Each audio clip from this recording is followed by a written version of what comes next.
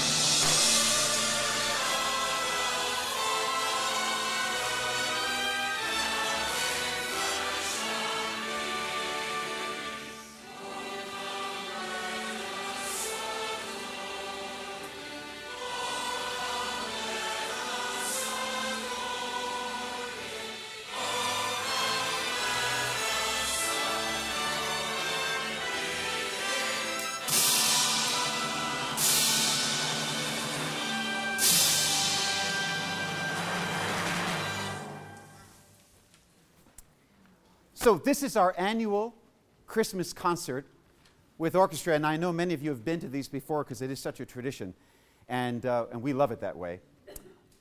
One of the things that if you have been to our concerts before that you know we do is we explore a different theme for each year's concerts.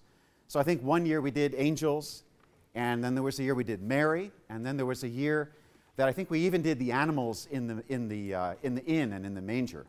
And what I mean by that is that we would do carol texts that would actually have references to those various themes, because everybody knows the Christmas story, the outlines are really, really clear, and so we sort of like to take each concert set as an opportunity to explore each one of those themes.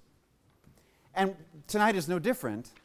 Tonight's Christmas music is actually going to explore the theme of music itself, particularly music as played with instruments accompanying singers, but also singing as well, so all music. And as I was preparing for the concert tonight, I began to think of the obvious question, which is, what would Christmas be like without music? Think about it.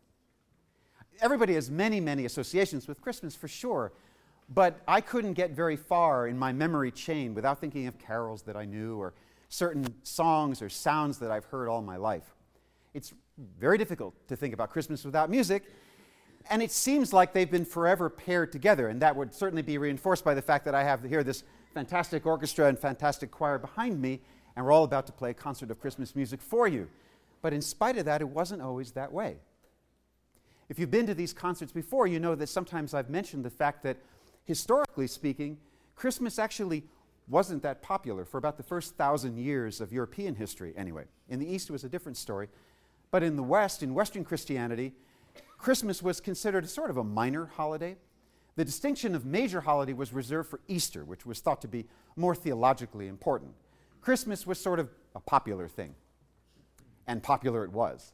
It was explored and celebrated by all common people all across Europe.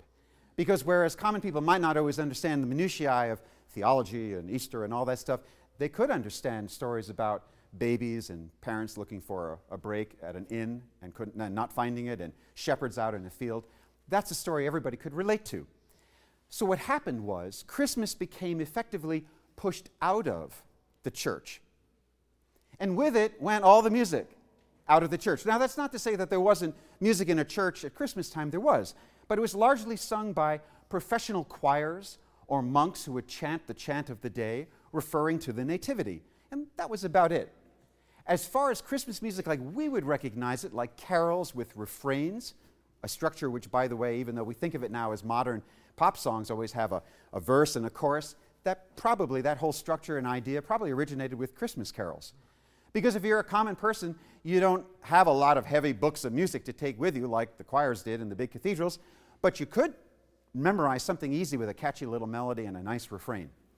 And all your instruments had to come out with you because, hey, you got to hear your pitch, and that's what they did as well. So the whole tradition came up of caroling, often with dancing, and also groups of people known as wassailers. You've heard the word wassail. And they would go from house to house and dressed up often as characters in the Christmas story itself. As far as I can tell, it was sort of a weird medieval Yuletide version of Halloween. But they would go from house to house and they would, here we come, a-wassailing. All those carols are from that tradition. And people would give them food and drink and sometimes money to give to the poor. All that became the whole history of Christmas and Christmas music. And with that came the instruments that went with them. And so as a result, over time, you begin to see Christmas carol texts that talk about instruments. Not just the story of Jesus and Mary and Joseph and all of that, but the instruments that play it. So tonight's carol texts, each of them talk about instruments or music in general, but often instruments. I sort of picked them for that. Now, if you remember from music history or music appreciation or even playing music yourself, you know that instruments are divided usually into sort of 4 categories. So here's our orchestra, and we have here the woodwinds on top here. Hi, woodwinds. Thank you so much. And then up top there we have the brass. Hiya, brass. There they all are. And then over there, those two handsome gentlemen are playing percussion. There they are. And then the final sort of choir of the orchestra, as they're called, are the strings, and they stretch all the way across here. Basses, don't bother lifting. Thank you. What I've determined is that in every carol text we have tonight, there's at least one instrument from one of these families that's represented. And so you can even pick them out. And there may be an appearance by the one instrument that was in churches, which is the organ. Right, because they were kind of hard to go from house to house with. But there's even a carol about the organ in here. All of that was to create that Christmas tradition. And although it grew up and grew up, it's interesting that although we now associate instruments in church all the time, instruments actually weren't often allowed into the church. That's still true today, by the way, in some denominations. That's two reasons. Partly because St. Paul said we should address each other with psalms and hymns and spiritual songs. He didn't mention clarinets. So the church fathers said, off with the instruments, then we can't have them. The other reason is that the church authorities had a decidedly dim view of instrumental musicians. They thought that they led lives of loose morals.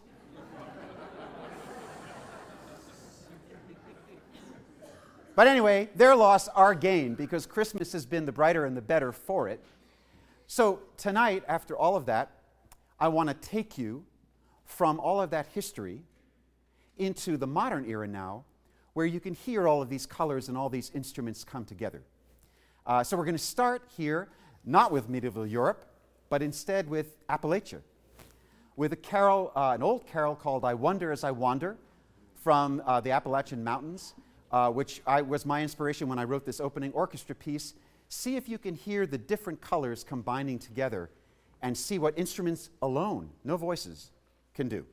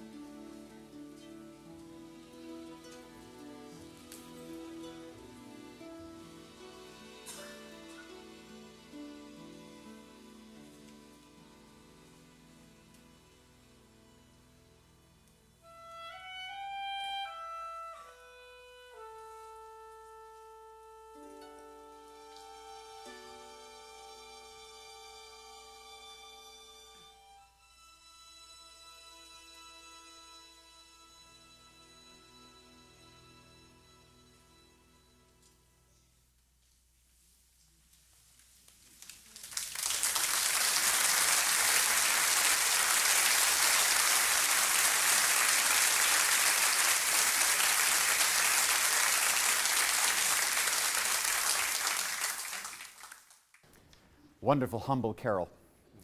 They survive for a long time for good reason. They're well constructed, they're easy to remember, and the words always seem to sort of bring us back to that story and the mood that the story creates. The next two carol arrangements are based on carols that are very old indeed, probably the oldest in the whole collection that we have tonight. The first one is The Holly and the Ivy, which I arranged for choir and orchestra. This one is it's difficult to tell quite where the original carol text came from. It's either England, possibly Germany, and even possibly France. It's probably 1500s or even a bit earlier. One of the reasons we know carol texts go a little earlier is because the pagan elements are still weaving their way in them. And if you read Holly and the Ivy, there's some reference to Mary and Jesus, but there's also reference to things like holly and ivy and the running deer and various other elements that aren't really part of the Christmas story in any Bible I've ever read, but they're definitely part of the whole Christmas experience that those people would have known at the time. There's also a mention of one instrument, which may make an appearance, the organ. The second piece that we'll do is arrangement by John Rutter called King Jesus Hath a Garden, also a very old carol text, and again, largely based on images of flowers and gardens and other things that don't really have anything to do with the Christmas story, but would have made sense to the imagination of the people who had sung this carol. Also probably 16th century, difficult to tell.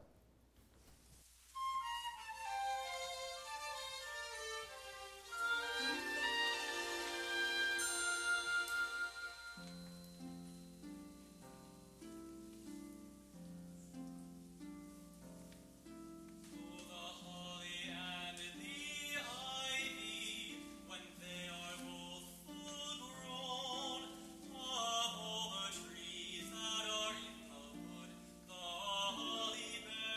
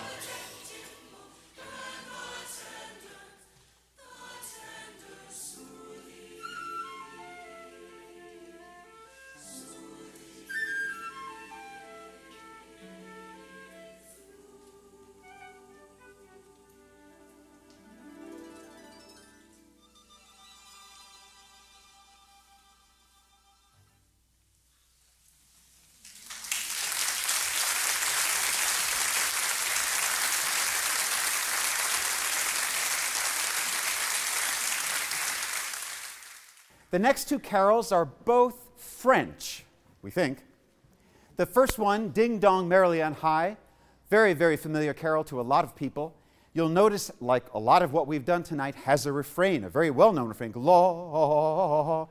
And again, that's really baked into how carols functioned. It's hard to point to a Christmas song that doesn't have a refrain of some kind, because listeners could join right in, and instruments could help support them in that way. This first arrangement is done by Mac Wilberg, and you'll hear the full orchestra come up, and you'll even hear bells, orchestral bells, to be the bells that we're hearing in the text. The second carol, Il est né le divin enfant, which we'll do in French, I arranged for just choir, and it actually mentions oboes, but we won't have an oboe playing, but we'll look at the oboe. Maybe I'll make an arrangement with oboe. Anyway, this is one we've done here for Christmas Eve for a while now, and I tried to capture just the complete mystery of the evening in this carol as well. So, Ding Dong Merrily on High and Il est né le divin enfant.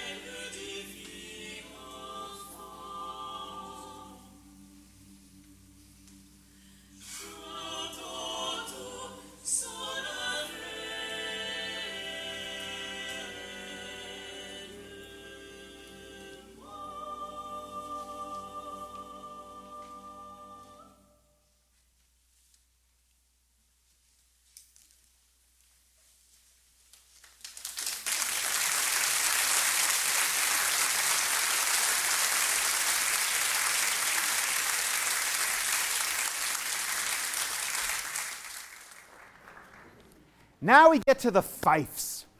You know, fifes and drums and things like that. These next two carols have specific references to fifes, so you're going to hear a lot from our piccolo and flute and oboe friends over here, and drums over there. You'll hear a lot from them, a lot. The first one here is an arrangement of an old, I believe it's French, carol called Patapon. And Patapon, it's hard to imagine that it started life as a Christmas carol, but that's okay. Christmas is generous-hearted and borrows stuff left and right. So Patapon really doesn't mention a lot about the traditional story of Christmas, but it does mention somebody named Willie taking his fife and drum so he can play the Christmas celebration. And you'll notice a lot of references to that in the instrumentation itself. It's a wild ride, this thing. It's arranged by Barlow Bradford, and you'll hear him take the carol pretty much to its full extreme. And one of the interesting things is that whereas most carols, the players, the instruments are there to support the carol and the singers, in this case, the choir is itself treated as another instrument. So it's equal to the orchestra, and we'll see who wins. And the second one is an arrangement of, not an arrangement, it's an original carol by John Rutter called Shepherd's Pipe Carol. And again, we'll hear the piping sounds. And this is John Rutter's original carol plus original words. And it brings us right back to the actual Christmas Eve itself. So, two carols all about pipes.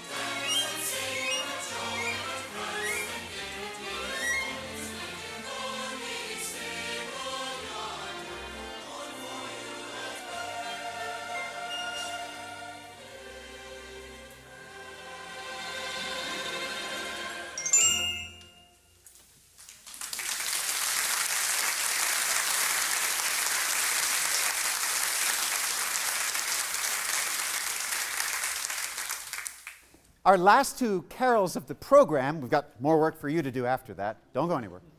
The last two carols of the program start with a Welsh carol called Swegan. My Welsh is not so good, so we're doing it in English for you.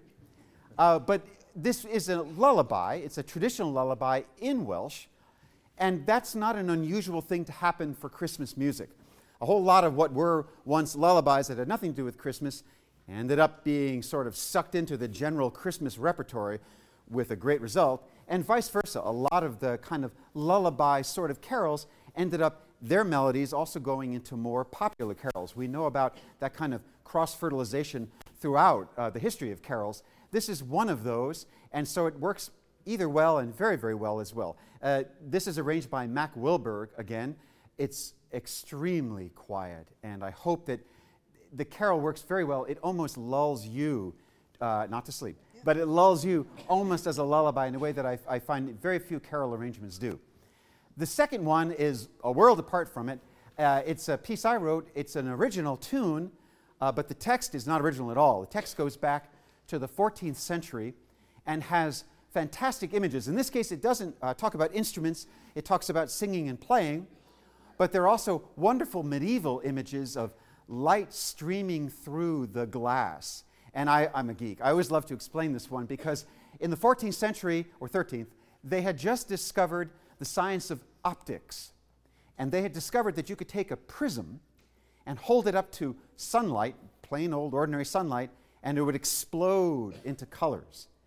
And they thought that that was a perfect example of how God's love would work, and that if we could see properly the way God does, we'd see all of those colors. So this is sort of a carol that wraps up a lot of these themes together in one place and also talks about singing and playing at the same time. That's Alleluia, a new work is come in hand. We'll give you those two, and then we'll talk about the two carols you have to sing.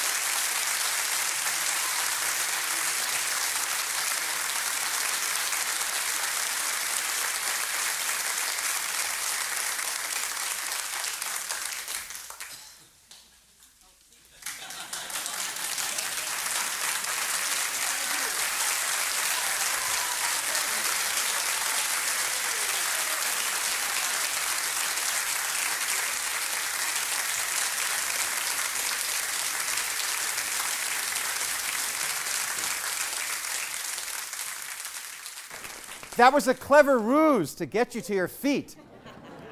But stay there, because I've got a couple of things to tell you. First of all, we have more work to do in the form of 2 carols that are printed there in your program. And also, I want to remind you that we have an orchestra every single Sunday of the year here at this church. I wish we did. But we do have fantastic music at Christmas Eve here. There are 3 services, 5, 9, and 11. Our wonderful choir and soloists are here. It's really a huge part of our tradition. You are so welcome, and we'd love to see you there. In fact, I expect I will see a lot of you there, which is wonderful also. In addition, there's going to be our marvelous reception after this. You go straight out that door there, and they're all waiting for you in there. As far as I'm concerned, it's the second part of the recital, and maybe even the best. So now let's sing these 2 final carols. We'll start off with the first Noel.